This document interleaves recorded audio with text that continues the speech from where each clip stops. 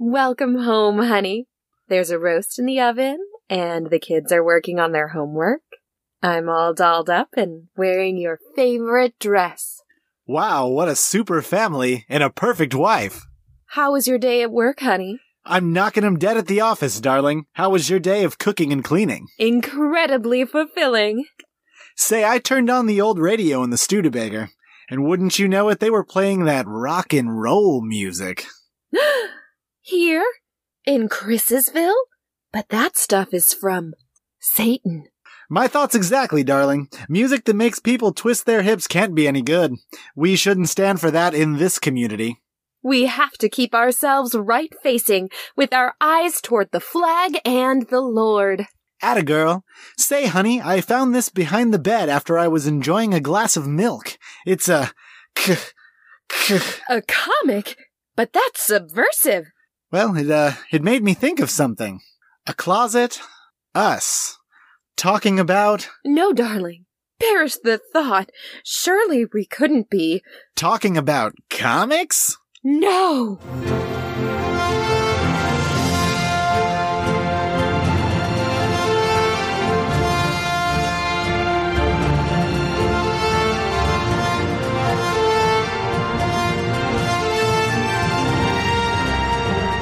I'm Christina Edelman. And I'm Chris Edelman. And this is Chris's on Infinite Earths. The podcast where nothing will ever be the same. Welcome, readers, to our episode covering Milk Wars. Yep, this is probably the most recent and also strangest crossover we have ever covered. Patron nominated. Yes. And readers voted. And pretty overwhelmingly picked Milk Wars. That's true.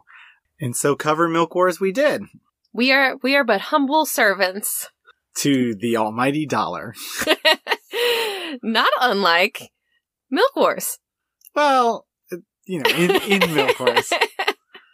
I liked your halfway segue there. But before we get too much more into Milk Wars discussion, we have some people to thank, people to shout out. We do. We have a 5-star iTunes review, which Christy is going to read. Thank you, Christy. Yes, Zakovic.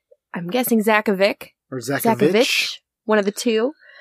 Says, a great show. I have been listening for a little over 2 years now, and Chris's on Infinite Earths, Chris's, ranks among my favorite podcasts. So to show my appreciation for it, I will take a page from the mysterious Rob S. and write a short essay that is essentially an extended rambling metaphor. I'm excited. Are you excited, Chris? Yeah. Was that a call-out?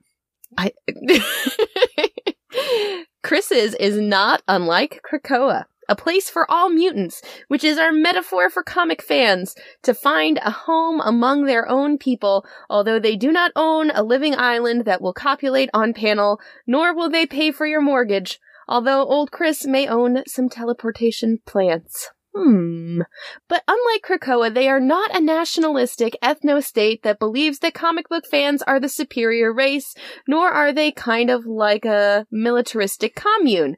I love Hoxpox docs, but that is what they are. Instead, they allow all peoples to enjoy what may not be the best of comics, nor the worst, but are among the biggest. So while they are not identical to Krakoa, I just really wanted to make a metaphor in my review that I should have made a long time ago. Well, thank you, Zakovic.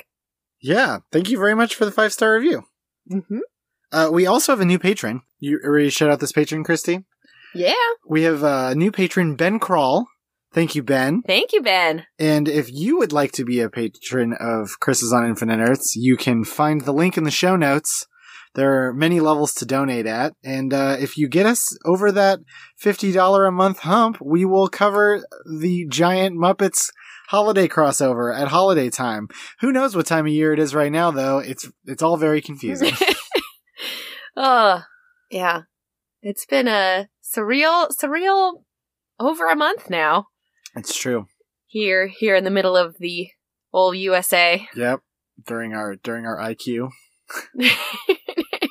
Do you want to tell the readers what that stands for? Oh, I came up with the term IQ for inevitable quarantine in like February. Yep.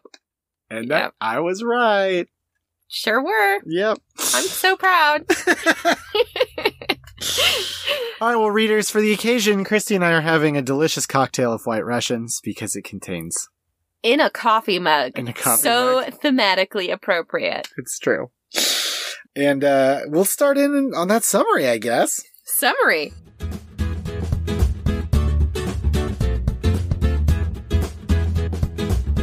JLA Doom Patrol Special, written by Steve Orlando and Gerard Way, penciled and inked by ACO and Hugo Petrus, colored by Tamra Bonvillain and Marissa Louise, lettered by Clem Robbins, and edited by Jamie S. Rich and Molly Mahan. We open on the interdimensional organization Retcon trying to sell a reality to the intergalactic villain Lord Manga Khan, specifically Happy Harbor, Rhode Island, where Milkman Man is force-feeding the 50s-esque nuclear families lots of delicious milk. Enter the Doom Patrol as Danny the Ambulance enters Happy Harbor, chasing a rocket sent by Retcon, which was kind of outlined back in earlier Doom Patrol issues. The strange team enters the house that Milkman Man just left to find a horrifying eldritch creature, as well as hostile inhabitants, the Community League of Rhode Island. These are the Justice League of America brainwashed by the homogenizing milk and led by the mysterious Milkman Man. The Doom Patrol and the Community League have a big fight. We see Rita Farr starring in a 50s-era television program, grabbed by an anthropomorphic cowman and sent away for reprogramming. Meanwhile, Retcon explains to Lord Manga Khan how they were able to engineer superheroes by changing the mathematical formulas of their existence. However, Superman is too pure a formula, a direct line from All, the god of superheroes, and as such, they had to engineer Milkman Man.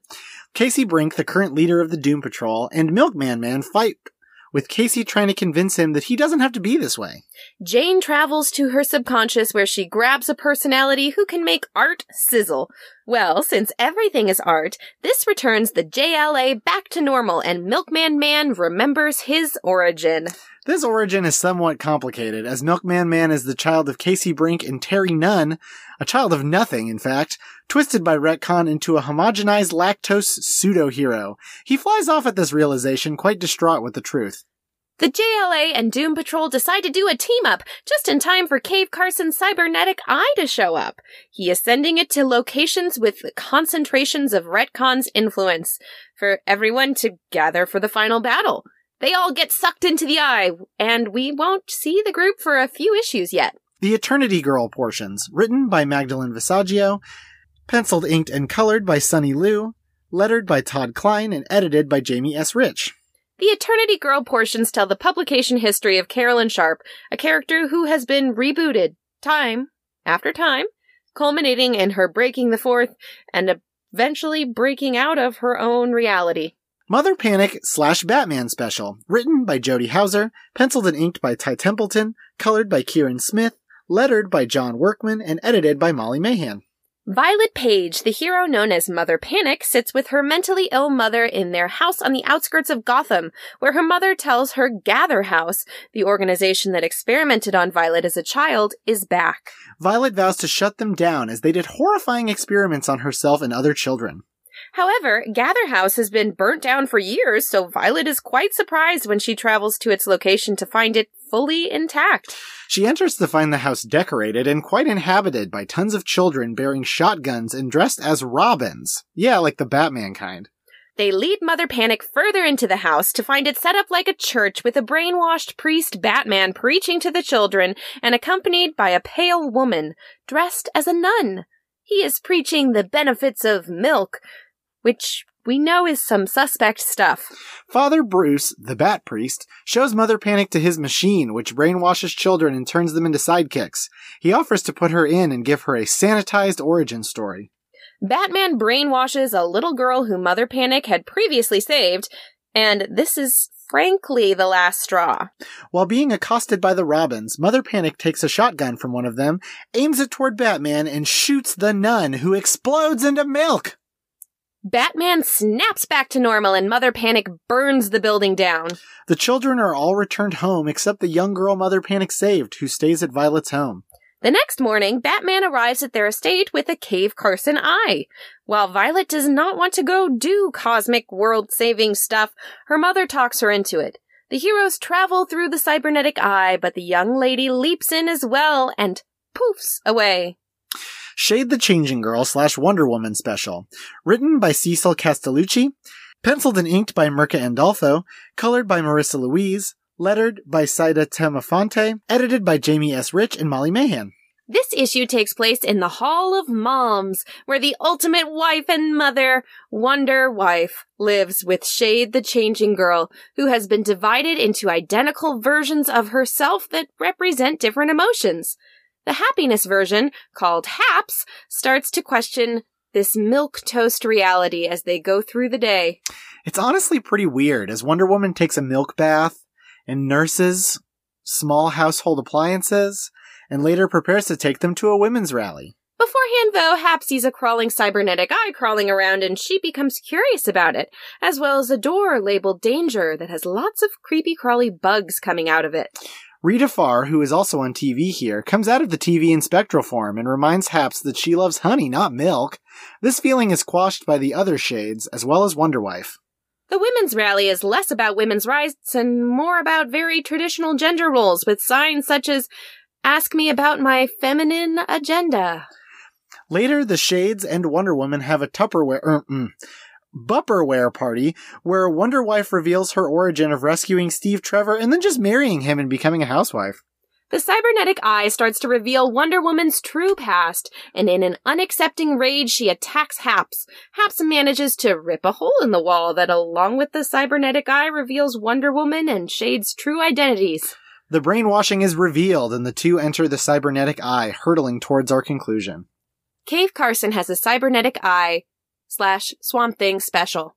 Written by John Rivera, penciled and inked by Langdon Foss, colored by Nick Filardi, lettered by Clem Robbins, and edited by Molly Mahan. Cave Carson, his daughter Chloe, and the hockey mask-clad wild dog Jack Wheeler all work in the Cube Farm at Retcon, where they subsist on the delightful collectability of Funko Pop-esque figures for their cubes, as well as a steady diet of milk. However, poor Cave isn't feeling well on break, and his cybernetic eye suddenly appears, bursting out of a milk carton. Cave feels the strange need to eat a whole bunch of lettuce, which he then barfs up to become Swamp Thing. Swamp Thing purges the milk from the trio's systems, and they fight the milk constructs that are all of their coworkers. Wild Dog and Swamp Thing cover the escape of the Carsons, who escape through the air vents and find a terminal. Cave figures out Retcon's plans to take over culture, and suddenly the little figurines littered all over the place attack. They're made of meat? Swamp Thing appears with a taken-over Wild Dog on the loose. Wild Dog has undergone a 90s-style reboot with his team, the Growlers. They fight off the Growlers and return Wild Dog to normal before discovering via Swamp Thing's hallucinogen that Retcon is keeping creative people sedated and captive to feed on their creative energies. The heroes have to unplug the Dreamers, which has the unfortunate effect of killing them, but freeing them from Retcon. They make a compost bomb using Swamp Thing's powers where everyone but Cave escapes. Cave decides to stay to make sure no more Dreamers are made, but not before he sends out that cybernetic eye. Doom Patrol / JLA Special. Written by Steve Orlando and Gerard Way. Penciled and inked by Dale Eaglesham and Nick Darrington. Colored by Tamara Bonvillain and Marissa Louise. Lettered by Clem Robbins, and edited by Molly Mahan and Jamie S. Rich. As Rita Farr is literally crucified for daring to break free of Retcon's innate narrative, back at the Retcon offices, Milkman Man is torturing Cave Carson, trying to get the Explorer to admit how he freed the Dreamers. Before too long, though, the cybernetic eye returns, and with it, all of the heroes. They all begin to fight Milkman Man, trying to convince him that he deserves better than Retcon. He resists their persuasions, however, and the battle is joined by Retcon brand cow soldiers. Meanwhile, Retcon is still trying to sell Earth Prime to Lord Manga Khan, who is wanting to buy it for a client. However, Manga Khan is growing tired of the Doom Patrol and JLA resisting the homogenization and is going to call the deal. Retcon is ready to, hit the reset button, but offers Manga Khan a deal. He helps sanitize the narrative and he can have the reality for free. The heroes continue to scrap, still not convincing Milkman Man until Casey Brink talks to him again about how even if he's a monster, there's absolutely nothing wrong with that. Milkman Man is her son and she will always accept him. Manga Khan's client, the Galactus parody known as Mr. Nebula, has decided No deal, and MangaCon teleports away. As the battle rips into the retcon offices, the main retcon man hits the reset button, and reality starts to bleed at the edges. Back to Rita Farr, who uses her elasticity to stretch between realities and escape her crucifixion. Casey comforts Milkman Man as the world starts to end, but the heroes have a plan. It's time to fight mystery with mystery. Muscle mystery. Well, something more powerful, in fact. Flex Mentallo embraces a new, more dangerous power, inflation intensity. He combines this with the totemic connections of Vixen and Jane's personality Scarlet Harlot's ability to channel psychosexual energy, and bam! Universe rebooted. The heroes worry since this version of Cliff Steele is a fan fiction creation that he'll also disappear, but he's willing to take the risk. The universe is recreated. We get some short previews of the upcoming Young Animal stories, and we see Rita Farr, who joins the heroes in the new Happy Harbor for some well-timed celebration. The heroes have somewhat faint memories of their time, but Cliff Steele is now in a human body, and very real. And Casey has forgotten much about her son. Wonder Woman comforts her, saying she may find a way to fill the hole in her heart. Finn.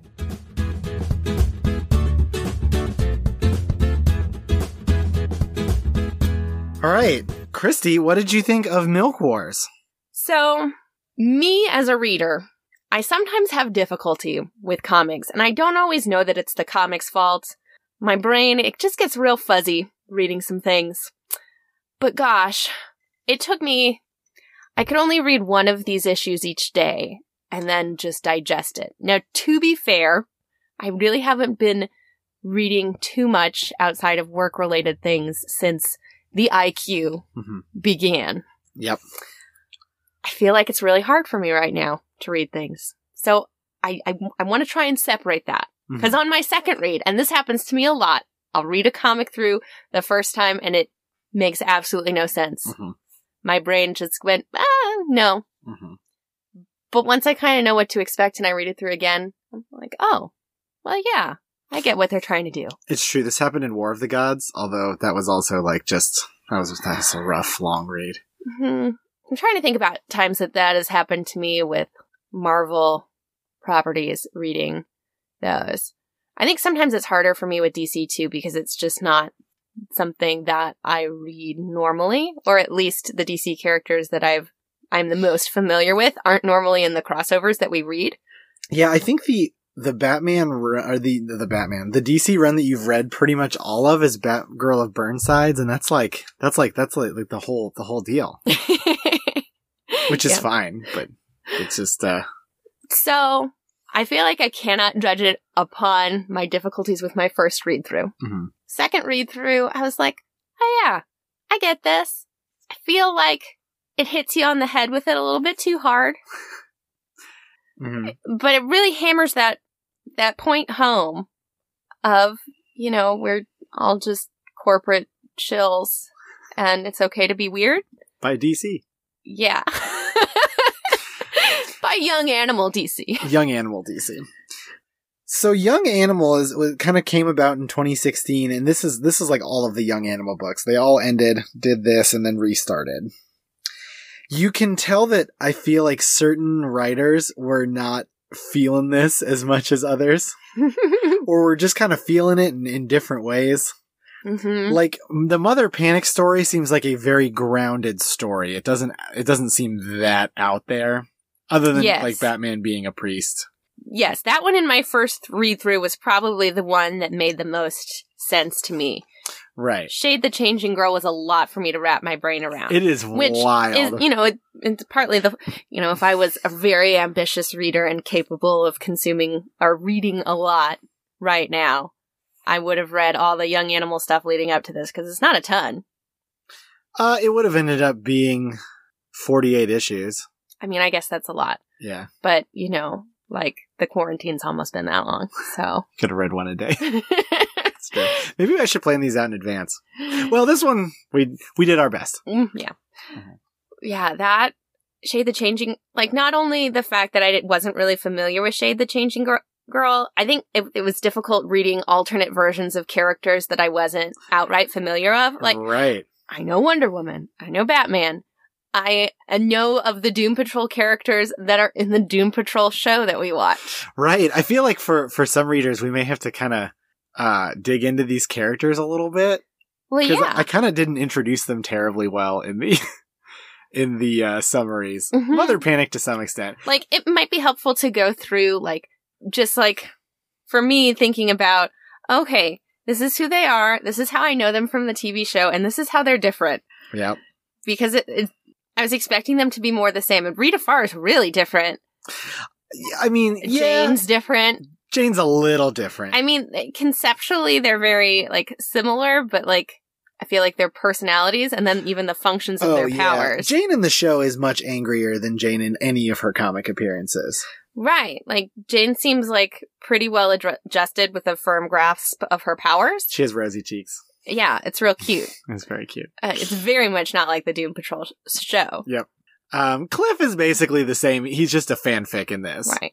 But Cliff is a great character because he's just always like 100% fed up with this crap. Mm. And that's like his defining characteristic. See, I feel like the biggest difference actually between the show and the Doom Patrol in the comics, from what I've seen, is that in the comics they're actually somewhat competent and capable. Well, I think the first season of the show, which we have not finished. We haven't. We are taking forever on it. Is like slowly leading them up to being competent.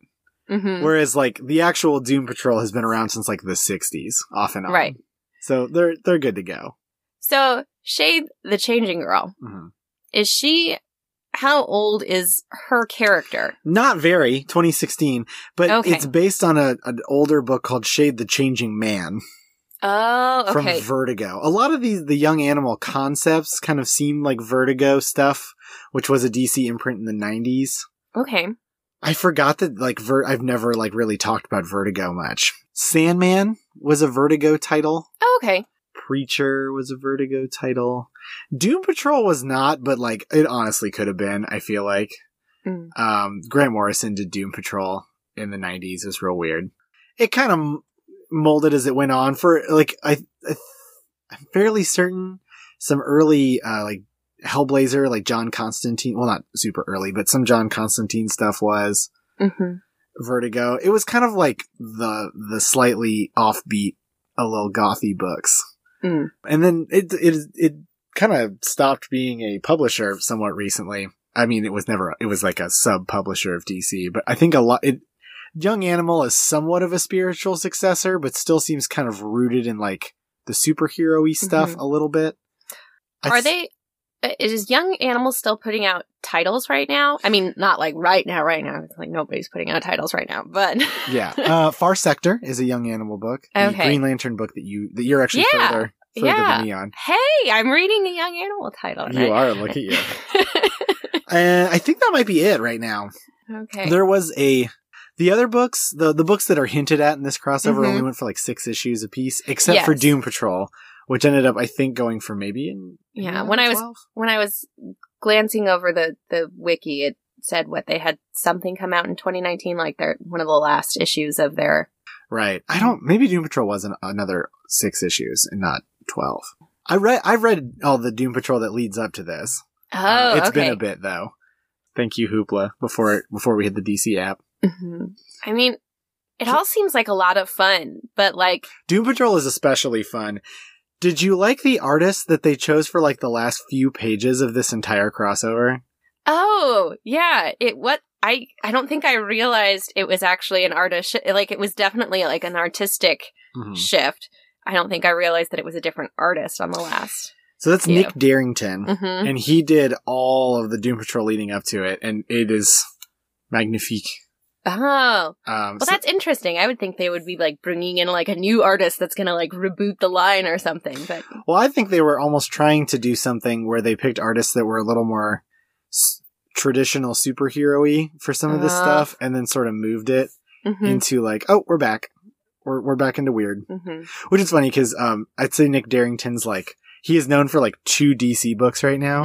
One of them is Doom Patrol, and the other one is this really great like Batman series that was released in those 100-page giants that they put in Walmart. Oh, that Brian Michael Bendis wrote. And it is just an absolute like Batman mystery delight where there's like, it's like Batman is the greatest detective. Yeah. And it's like clearly written for like, is it all ages or is it young? It's not young. It like, I got a super kick out of it, but it is not particularly violent or difficult to understand. It's very bright and colorful for a Batman book.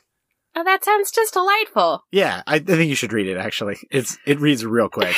Are you recommending me a book, Chris? Nope, would never. So, readers, there's a joke. I cannot recommend Christy a book or she won't read it. I can't explain to you why that is.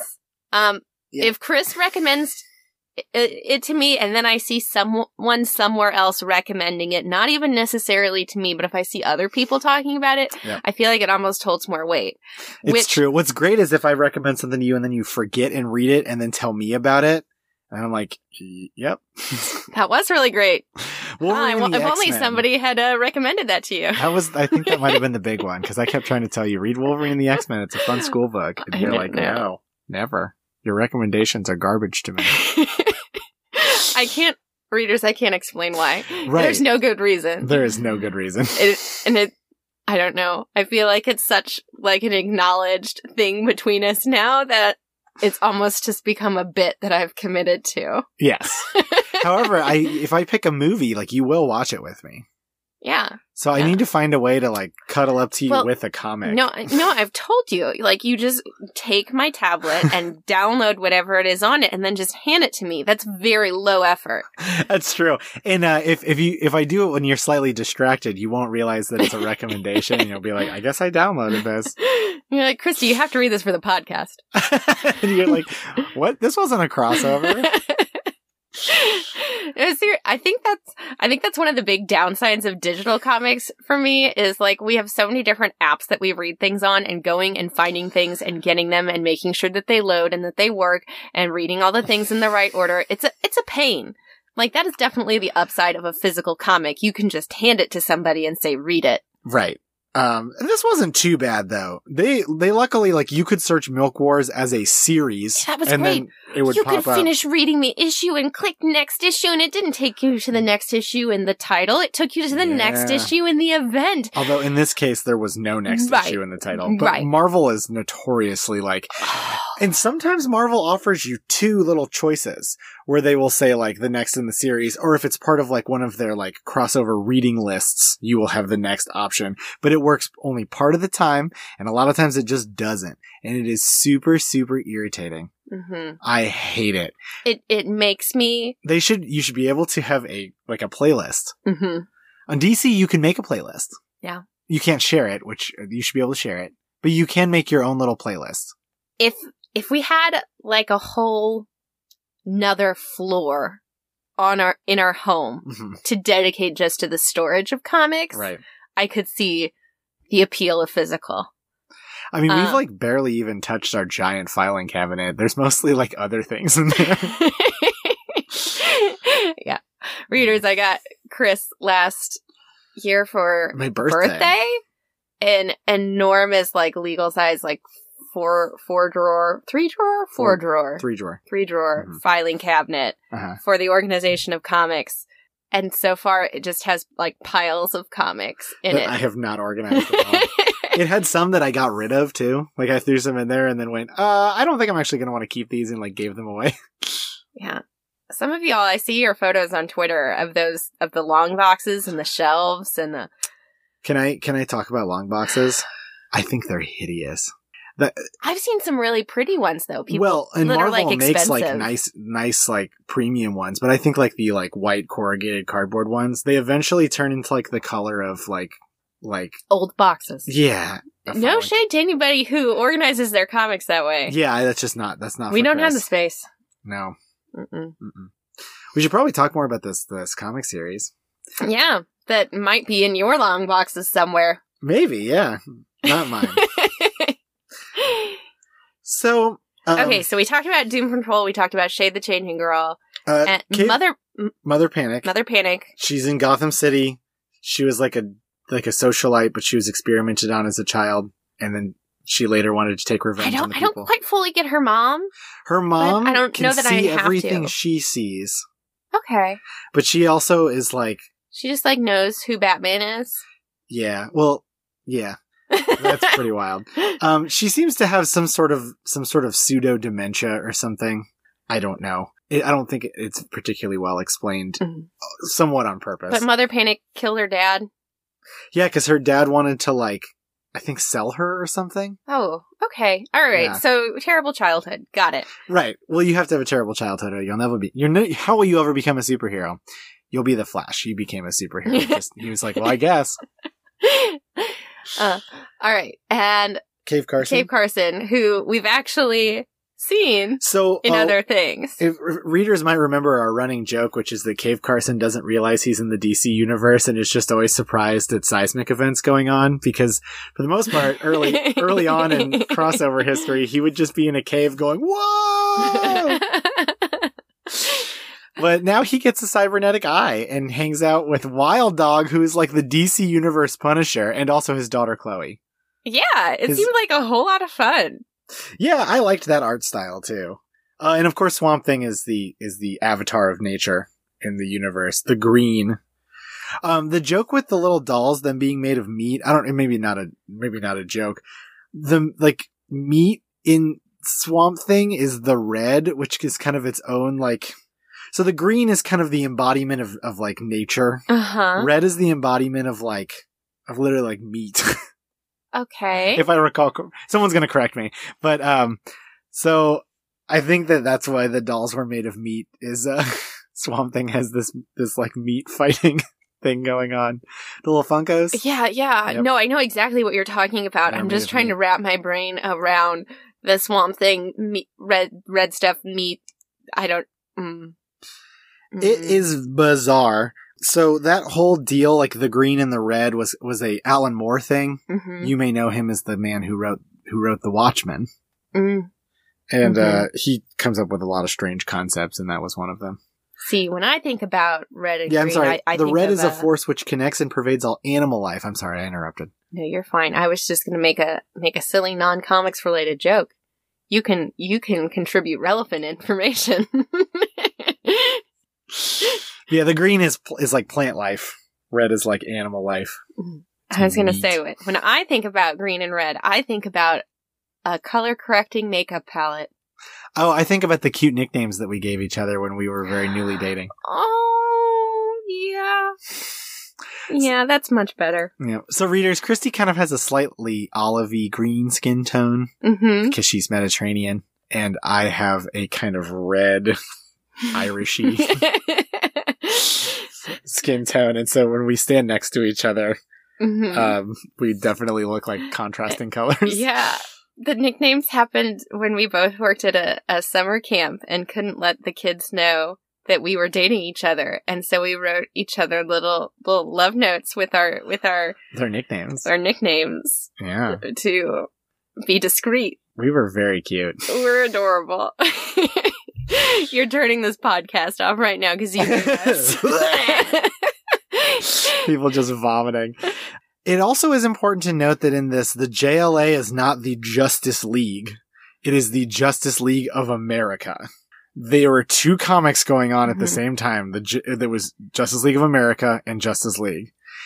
You'll note that, like, I think really the only character in the JLA is actually Batman from the Justice League. Even Wonder Woman, I'm fairly certain, is not in the JLA. She was just in this. But it's like Lobo and Black Canary and Vixen and Frost. And the Ray.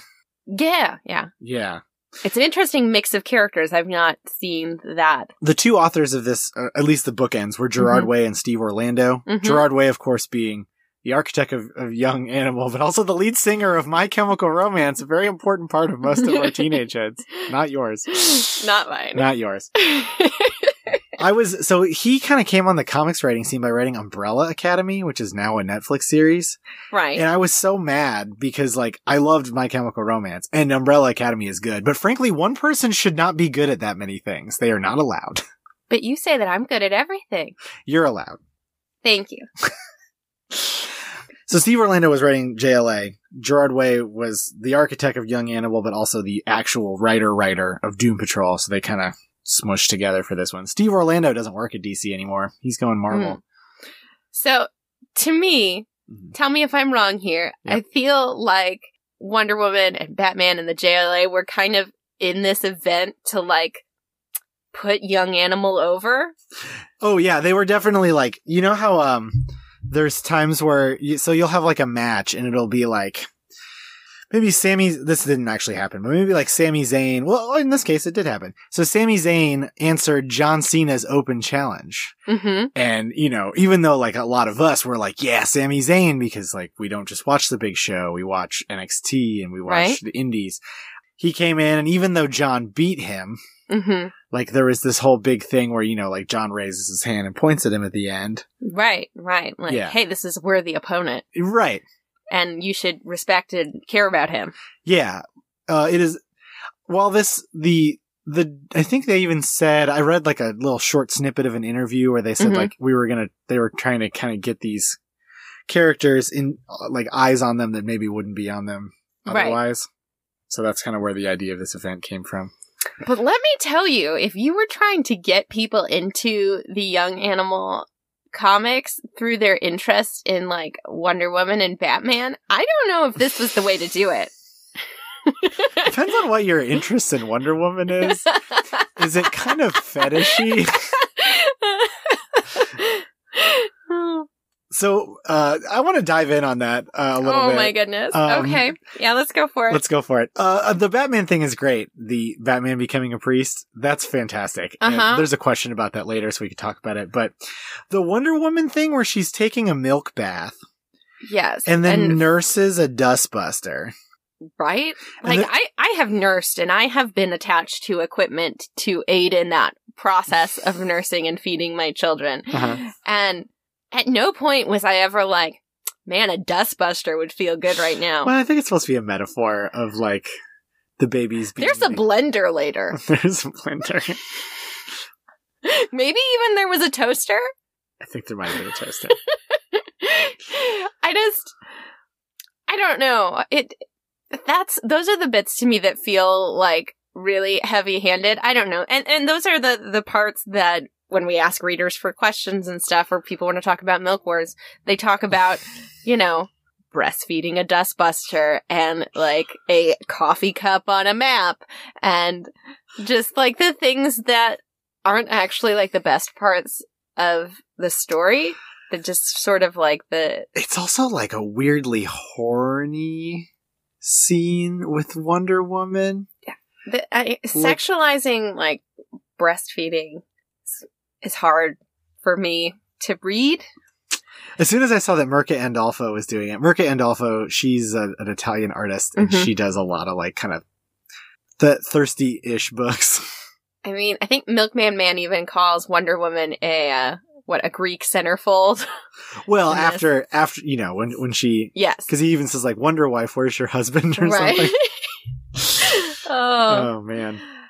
And I'm not even sure that I fully get what Wonder Woman's or what Wonder Wife's like mission was. Just to be a good housewife. Just to manipulate the emotions of other women. I think they were just trying to keep them off the table, like give them something to do. Okay. Maybe. I just feel like if I were running Retcon, I would have done things differently. What would you have done, Christy? What would you have had Wonder Woman do to homogenize and sanitize her origin? I mean, was the milk necessary in any of this? Man, in that it was like that was the milkiest one. If you have the power to like refresh and reset an entire like universe, like do you have to manipulate people through dairy? They didn't want to refresh it because that's like the I know they didn't want to, but they had the power to. Yeah, but why would you do... Couldn't you have the power to manipulate people that doesn't involve force feeding them dairy products? It's a comic book. It's just part of the fun. I just want my bad guys to do better. These are very weird bad guys. Well, retcon, you're from Doom Patrol and you're real strange, but why can't you have normal plants to homogenize and sell reality? Why can't you just evade taxes and, be an evil corporation that doesn't pay its workers and just totally fly under the radar? This is a bit more cosmic than that.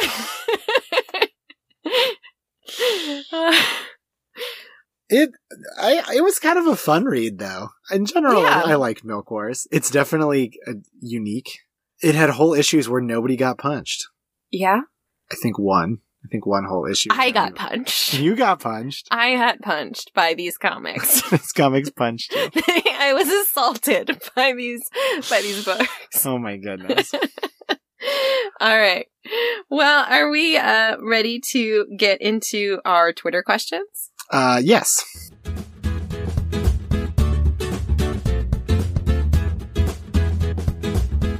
All right. Our first question comes from @PlayComicsCast, who asks, how close did Christy come to breaking while preparing? I feel like I've addressed this a little bit. How in my first read through, I could only take it one issue at a time. And every time I would finish reading and think, what? That was it. That was it. But I made it through and I'm here, so I'm not broken. Yeah. All right, our next one comes from @Ravel_near, who asks several questions.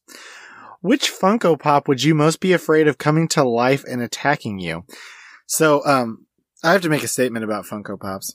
I do not like them. I own one and it's completely by accident. You own none. I own one. I have a little Stormtrooper one that sits at my desk at work. It's a bobblehead one. Okay. I think it was something that your mother bought for your... Oh, for the baby shower. Yeah. So technically you own both. Yeah. Yeah. Yep.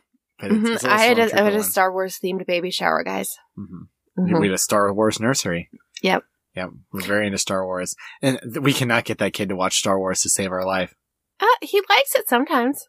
Yeah, he really liked the beginning of The Last Jedi, which is like the fighty, shooty laser part. So Funko, I forgot about the Stormtrooper Funko Pop. Yeah. So we would have to worry about very few of them. But I looked up a bunch of Funko Pops just to see what some of the ones were where if I happen to have one, what would be the most unnerving. Mm-hmm. There's a Bob Ross Funko Pop, and that would be very upsetting if it came to life and tried to kill me because he's so peaceful. Yeah. To me, thinking about this, I was just thinking about, well, it would probably be like the one that we have in our house, which is Nissa. Nissa. Yeah, Wizards of the Coast gave that to you. Yeah. They just handed it to you. Along with, well, no, we got our tickets to their event. Yeah, they gave me that, and they gave me a huge foam axe. Garrick. From Garrick and Garrick the Planeswalker. Yeah. They did offer us passes, but we happen to already have them. Yeah, we did their game at PAX. God, that was so long ago. So long ago.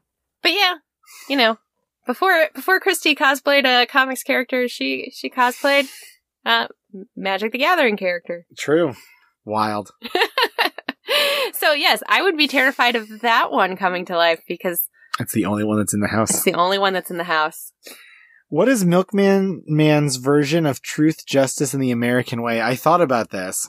Okay, I have it from the comic because he said. Or does he literally say it? He says it. Okay. I was thinking sales branding in the American way. Okay, so Milkman Man says lies, marketing, and the retcon way. Oh. Man. Mm-hmm. So it already exists. It does. Near actually asked a reading comprehension question as opposed to a opinion question. And I comprehended. You got it.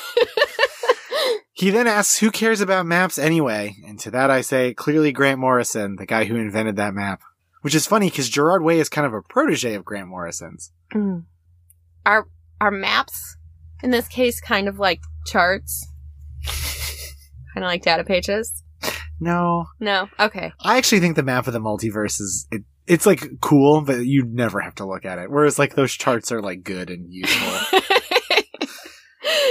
Grant Morrison made a map of, it was probably him and some other people, made a map of the DC multiverse, which right now has 52 Earths in it. I was looking at and I didn't understand it. There's a crossover called DC Metal where they're like, where are these guys coming from? And they turn the map over and it's dark. Of course. It's so comics, it hurts. Yep. Our next set of questions comes from Asimov Fangirl, currently known as the cutest villager. Feel like this is an Animal Crossing reference. We'll never know. I think we'll know. Hola, Chris's. Which other characters would you like to have seen milkified? Not sure if it's the right term. Never read the crossover. It is the right term. Kind of homogenized, as they said. Or retconned? Retconned. And extra ends. I would have liked to seen like a Andy Griffith show version of Green Lantern. I think that would have been just delightful since he kind of plays like a small town sheriff. Mm. Or even like the Don Knotts, because Don Knotts is in that show and he's, wow, Andy. That'd be fun. Maybe Green Arrow and Green Lantern as the two, as the Andy Griffith cops. See, I was thinking like Batgirl, but like from the Wonder Years. Oh, like a Winnie Cooper Batgirl. Winnie Cooper Batgirl. And Nightwing could be Fred Savage. Yeah. What would you do if I sang out of tune? I loved the Wonder Years growing up. I thought it was great. It started like playing a ton on Nick at Night. Uh-huh. Watched it so much. I feel like I only caught it like occasionally. Do you ever think it's wild that guy's younger brother did Boy Meets World, which is not unlike the Wonder Years? It just takes place in current times. Took place in current times. Yes. Well, I mean, I guess now they have Girl Meets World. I think that's even done by now. Yeah, isn't I think so. That did not have the staying power of Boy Meets World. Boy Meets World was on like TGIF. That was a juggernaut in the 90s. A powerhouse of Friday night television. Asimov's Fangirl also asked, what are your favorite dairy foods? Oh God, we eat a lot of dairy in the Edelman house. There were cheesecake. Cheesecake. Even when it combines cheese and cake. Both. And it is a dessert. Cream is up there with me. I love it in coffee. I love the fact that it makes Alfredo sauce. Oh, yeah. Yeah. I really like cream. But you can't make Alfredo without the cheese. You know what else has cheese? Cheesecake. It's my favorite dairy product. Gosh, wouldn't this be embarrassing if we were lactose intolerant? Yeah, we're not, though. No. Even when we're like, the times when we eat vegetarian, we usually throw some cheese in there. Oh, yeah. So maybe it's cheese. Maybe it is cheese. Cheese is very versatile. Uh-huh. Desserts, sauces. Yep. I like butter a lot, though, too. Ooh. I think I may have to say butter because, like, butter makes everything good. Yeah. Yeah. I mean, you put butter in apple pie. You put butter on a steak if you're doing it right. Like, if I had to cut out cheese, that would be hard. But if you had to cut out butter. I mean, I guess there are butter alternatives. Right. They're not as good as butter. There aren't really like cheese alternatives. No, there are some dairy-free cheeses. They don't melt. They do not super well. So they kind of like retain their shape. So it's gotta be the cheese. All right, there's cheese. Butter alternatives. Cheese. And then Asimov's Fangirl says, thanks. I have to say to Asimov's Fangirl, gracias por tu pregunta, or por su pregunta. Tu is very familiar. I took German. Pretty sure Asimov's Fangirl is from Mexico, so I was trying to do a little Spanish there. Oh yeah. Yeah. They started off the greeting with hola, so There you go. Yeah. We'll say su pregunta. Thank you for knowing useful languages. Spanish is a very useful language. I wish I would have kept up with it more. We should be doing that Duolingo. Yeah, that's true. It's not like we don't have time. Would you say, other than English in your daily life, is the second language that you hear the most probably Spanish? Oh yeah. That's not even hard. We're in the middle of the country. It should just be required in high school. I know they wanted to give us language options, but we should all just also take Spanish. Yeah. All right. Next question is from Rev Zachary, who asks, weird that Graham Morrison was in multiple MCR videos, right? They're like buds. Gerard Way and Grant Morrison. As at Ravel_near notes in a reply, having the discussion on our Twitter. I think Grant likes to be in MCR videos because they were very cool. Mm-hmm. And Gerard Way thinks that Grant Morrison is like a visionary. I think they get a lot out of each other. And at Dan the McMahon said something that I did not realize, and maybe this is things that I've heard and just forgotten, but Gerard was also a DC intern in the 90s. Yeah. Pretty wild, huh? So that was like pre... MCR. MCR would have been the 2000s. Right. Yeah. Like their first album, I think, came out in like 2002. Yeah. Wild. I brought you my bullets, you brought me your love. I think that's what that one was called. I wanted to write comics, but instead I started a band. And then wrote comics. And then I wrote comics. Have you seen Gerard Way recently? He is the daddinest looking dad who ever dadded. I don't actually know if he's a dad. But he just looks like one. It's just funny because, like, I remember him from, like, Black Parade days, and now he's just kind of like wearing a cardigan. All right, this next question is fun. At dipping_sauce asks, so what grocery staple would you have a war over? Sugar. Flour. I'm the kind of the dough maker in the house, and you're kind would of. Would we call it bread wars? Bread wars. Flour wars. Flour wars. It's funny though. I feel like I'm the bread maker and you are the sweets maker. Yeah. Yeah. It works. You make bread sometimes too though.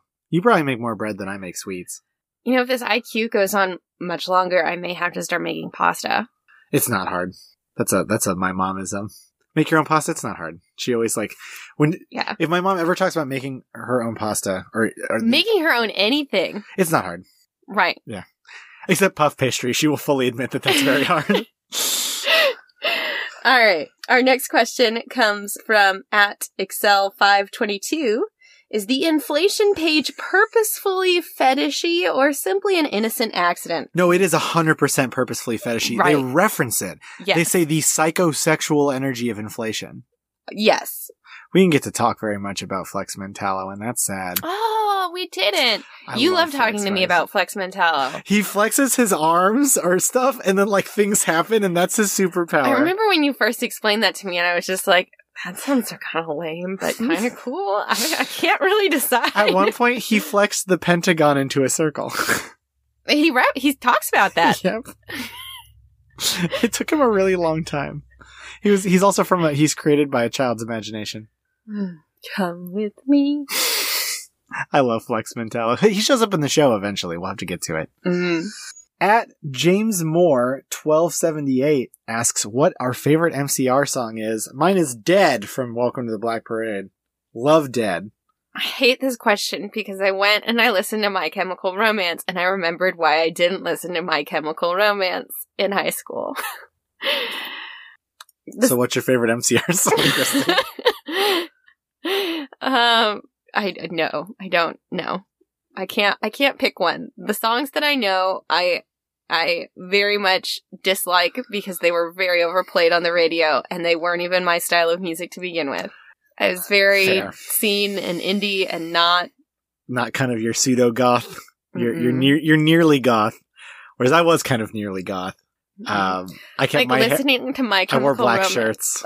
Just took me back to so many small local concerts that I went to because I liked a guy and listened to really bad music that all sounded a lot like that. Welcome to the Black Parade came out like a month after I started college, and it was delightful. It was a good couple of years for music. Panic at Fever, You Won't Sweat Out came out the year before. Oh, so good. But mine is Dead. Make it acoustic. Is there an acoustic version of any My Chemical Romance songs?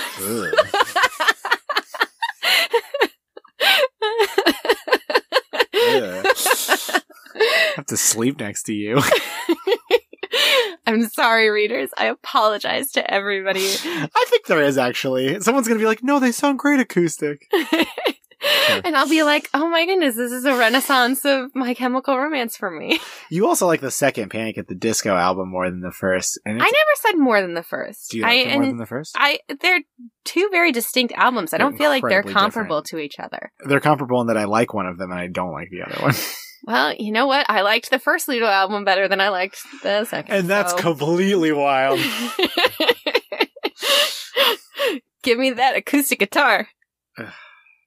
The first Ludo album is good, but the second one is very good. Love Me Dead is on the second one. I mean, the second big one. We are not talking about The Broken Bride, which is their like rock opera EP. All right, our last question, as we're getting off topic, is from @Josh Garvey, who asks, did you know that Gerard Way and Joe Rogan are cousins? That's wild, huh? That is wild. Sure is. I did not know. I'm rather distant cousins with the worst human being, Tucker Carlson. The awful Fox News commentator. It's very distant, though. We're related through a Fulbright, I think. I think maybe the senator. I don't know. I have uncles in oil, so fun times there. Yeah. I'm not related to anybody interesting other than, like, the nice people that I know. The most interesting people I'm related to are dead. My great-grandpa once put a bullet in a gangster. I guess that's kind of neat. Your great-grandpa was a gangster, though, so that's probably cooler. Much cooler. Much cooler. My great-grandpa sucked in a lot of other ways, though. All right. Man, I feel like this episode, we got off topic so much. I'm sorry, readers. But to be fair, I feel like that really captures, like, the frantic energy of Milk Wars. Yeah. Also the frantic energy of IQ. Hopefully we can be a little bit more on track with our accolades. Accolades.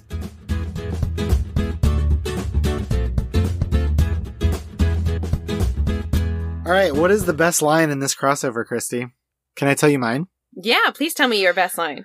Mine is when we got the sanitized Batman origin, when instead of the bat crashing in through the window, a fully, like, grown, dressed priest leaps through the window, and Batman says, "Yes, father, I shall become a priest."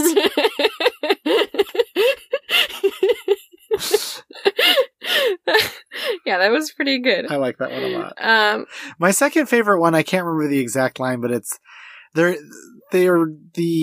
in All-Star Superman, which is Grant Morrison's big Superman story, it distills down Superman's origin to like one page in like doomed planet, kindly couple, like something rocking into space. They did another version of this with Milkman Man, and I can't remember it, but I really enjoyed it. Well, my best line I gave to Casey Brink, who, just because I thought it was kind of sweet. Some of the best people are weirdos. Oh, that's so true, though. Yeah. Kind of love that. Kind of love that. From a couple of weirdos sitting in their closet talking into a can. All right. What was the coolest moment? I think it was when Rita goes through the multiverse map. I just thought that was real neat. Oh, yeah. Yeah, that was fun. I kind of struggled to find a coolest moment, though.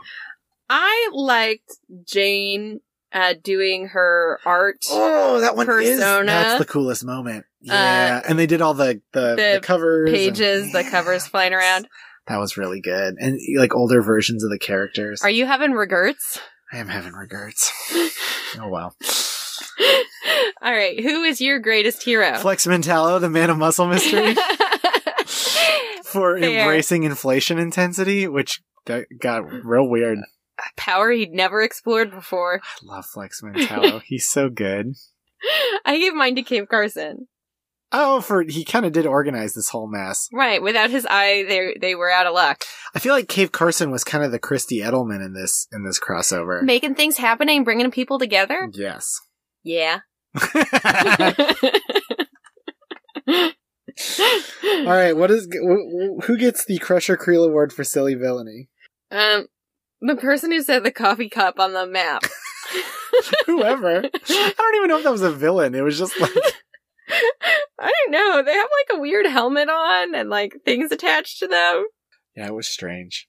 And then we get a whole page of Rita Farr covered in milk, and then she just like comes in and shakes it off and is like, I was here the whole time. Yep.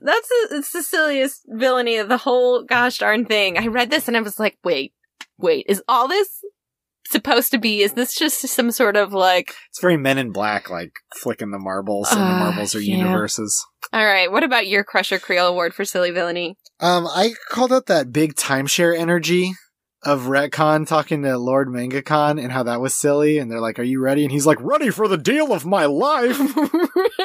That was pretty good. Just like, he's so excited about this. This is not his first appearance.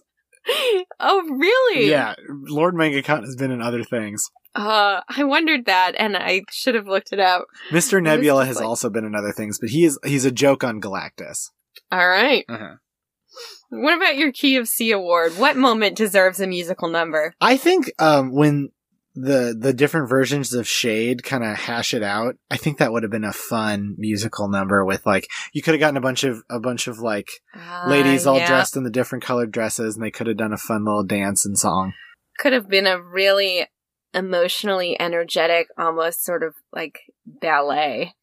Well, I think it could have even taken on multiple styles. Oh yeah, every emotion with a different style. Mm-hmm. Yeah. Yeah. I agree. That would have been really beautiful. Yeah. Especially given they each sort of embodied a color as well as an emotion. At the end, we, get her back in her rainbow coat. Yes. There you go. What's funny is DC has an emotional spectrum, and this only kind of followed it.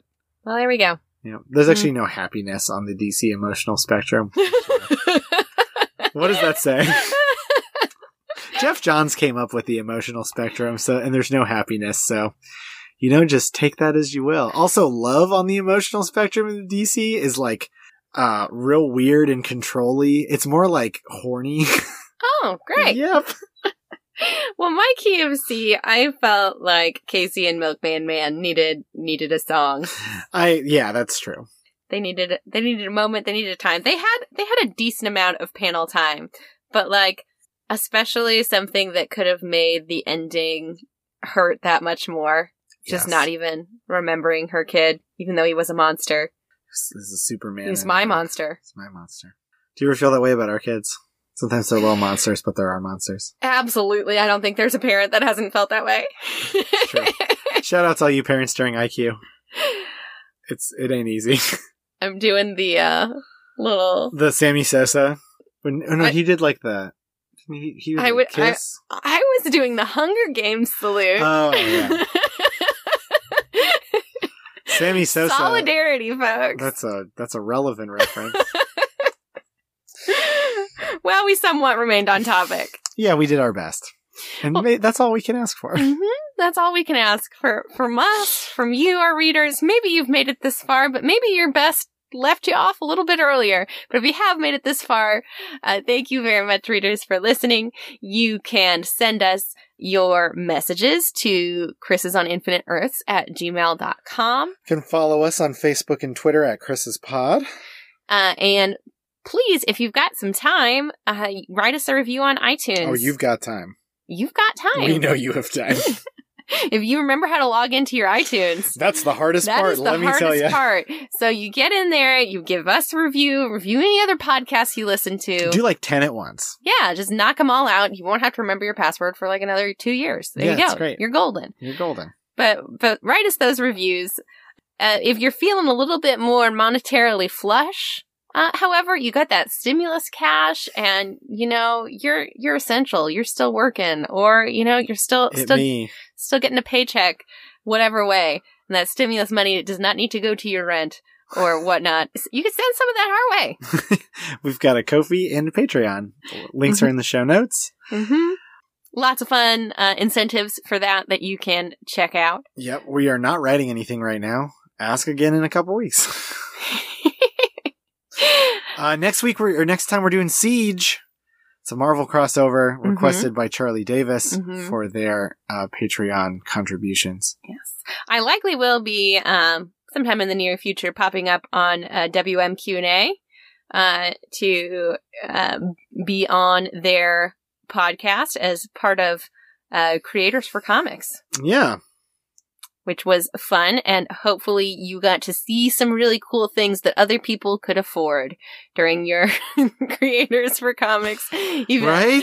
Holy heck. Some of Jim Lee's eBay stuff went for over $10,000 for an 11x17 sketch. Yep. Wild. Hopefully all that money gets to where it needs to be for good causes and keeping comics coming our way. Yep. All right. Well, thank you very much, readers. And until next time. Slay your enemies, and all you desire shall be yours.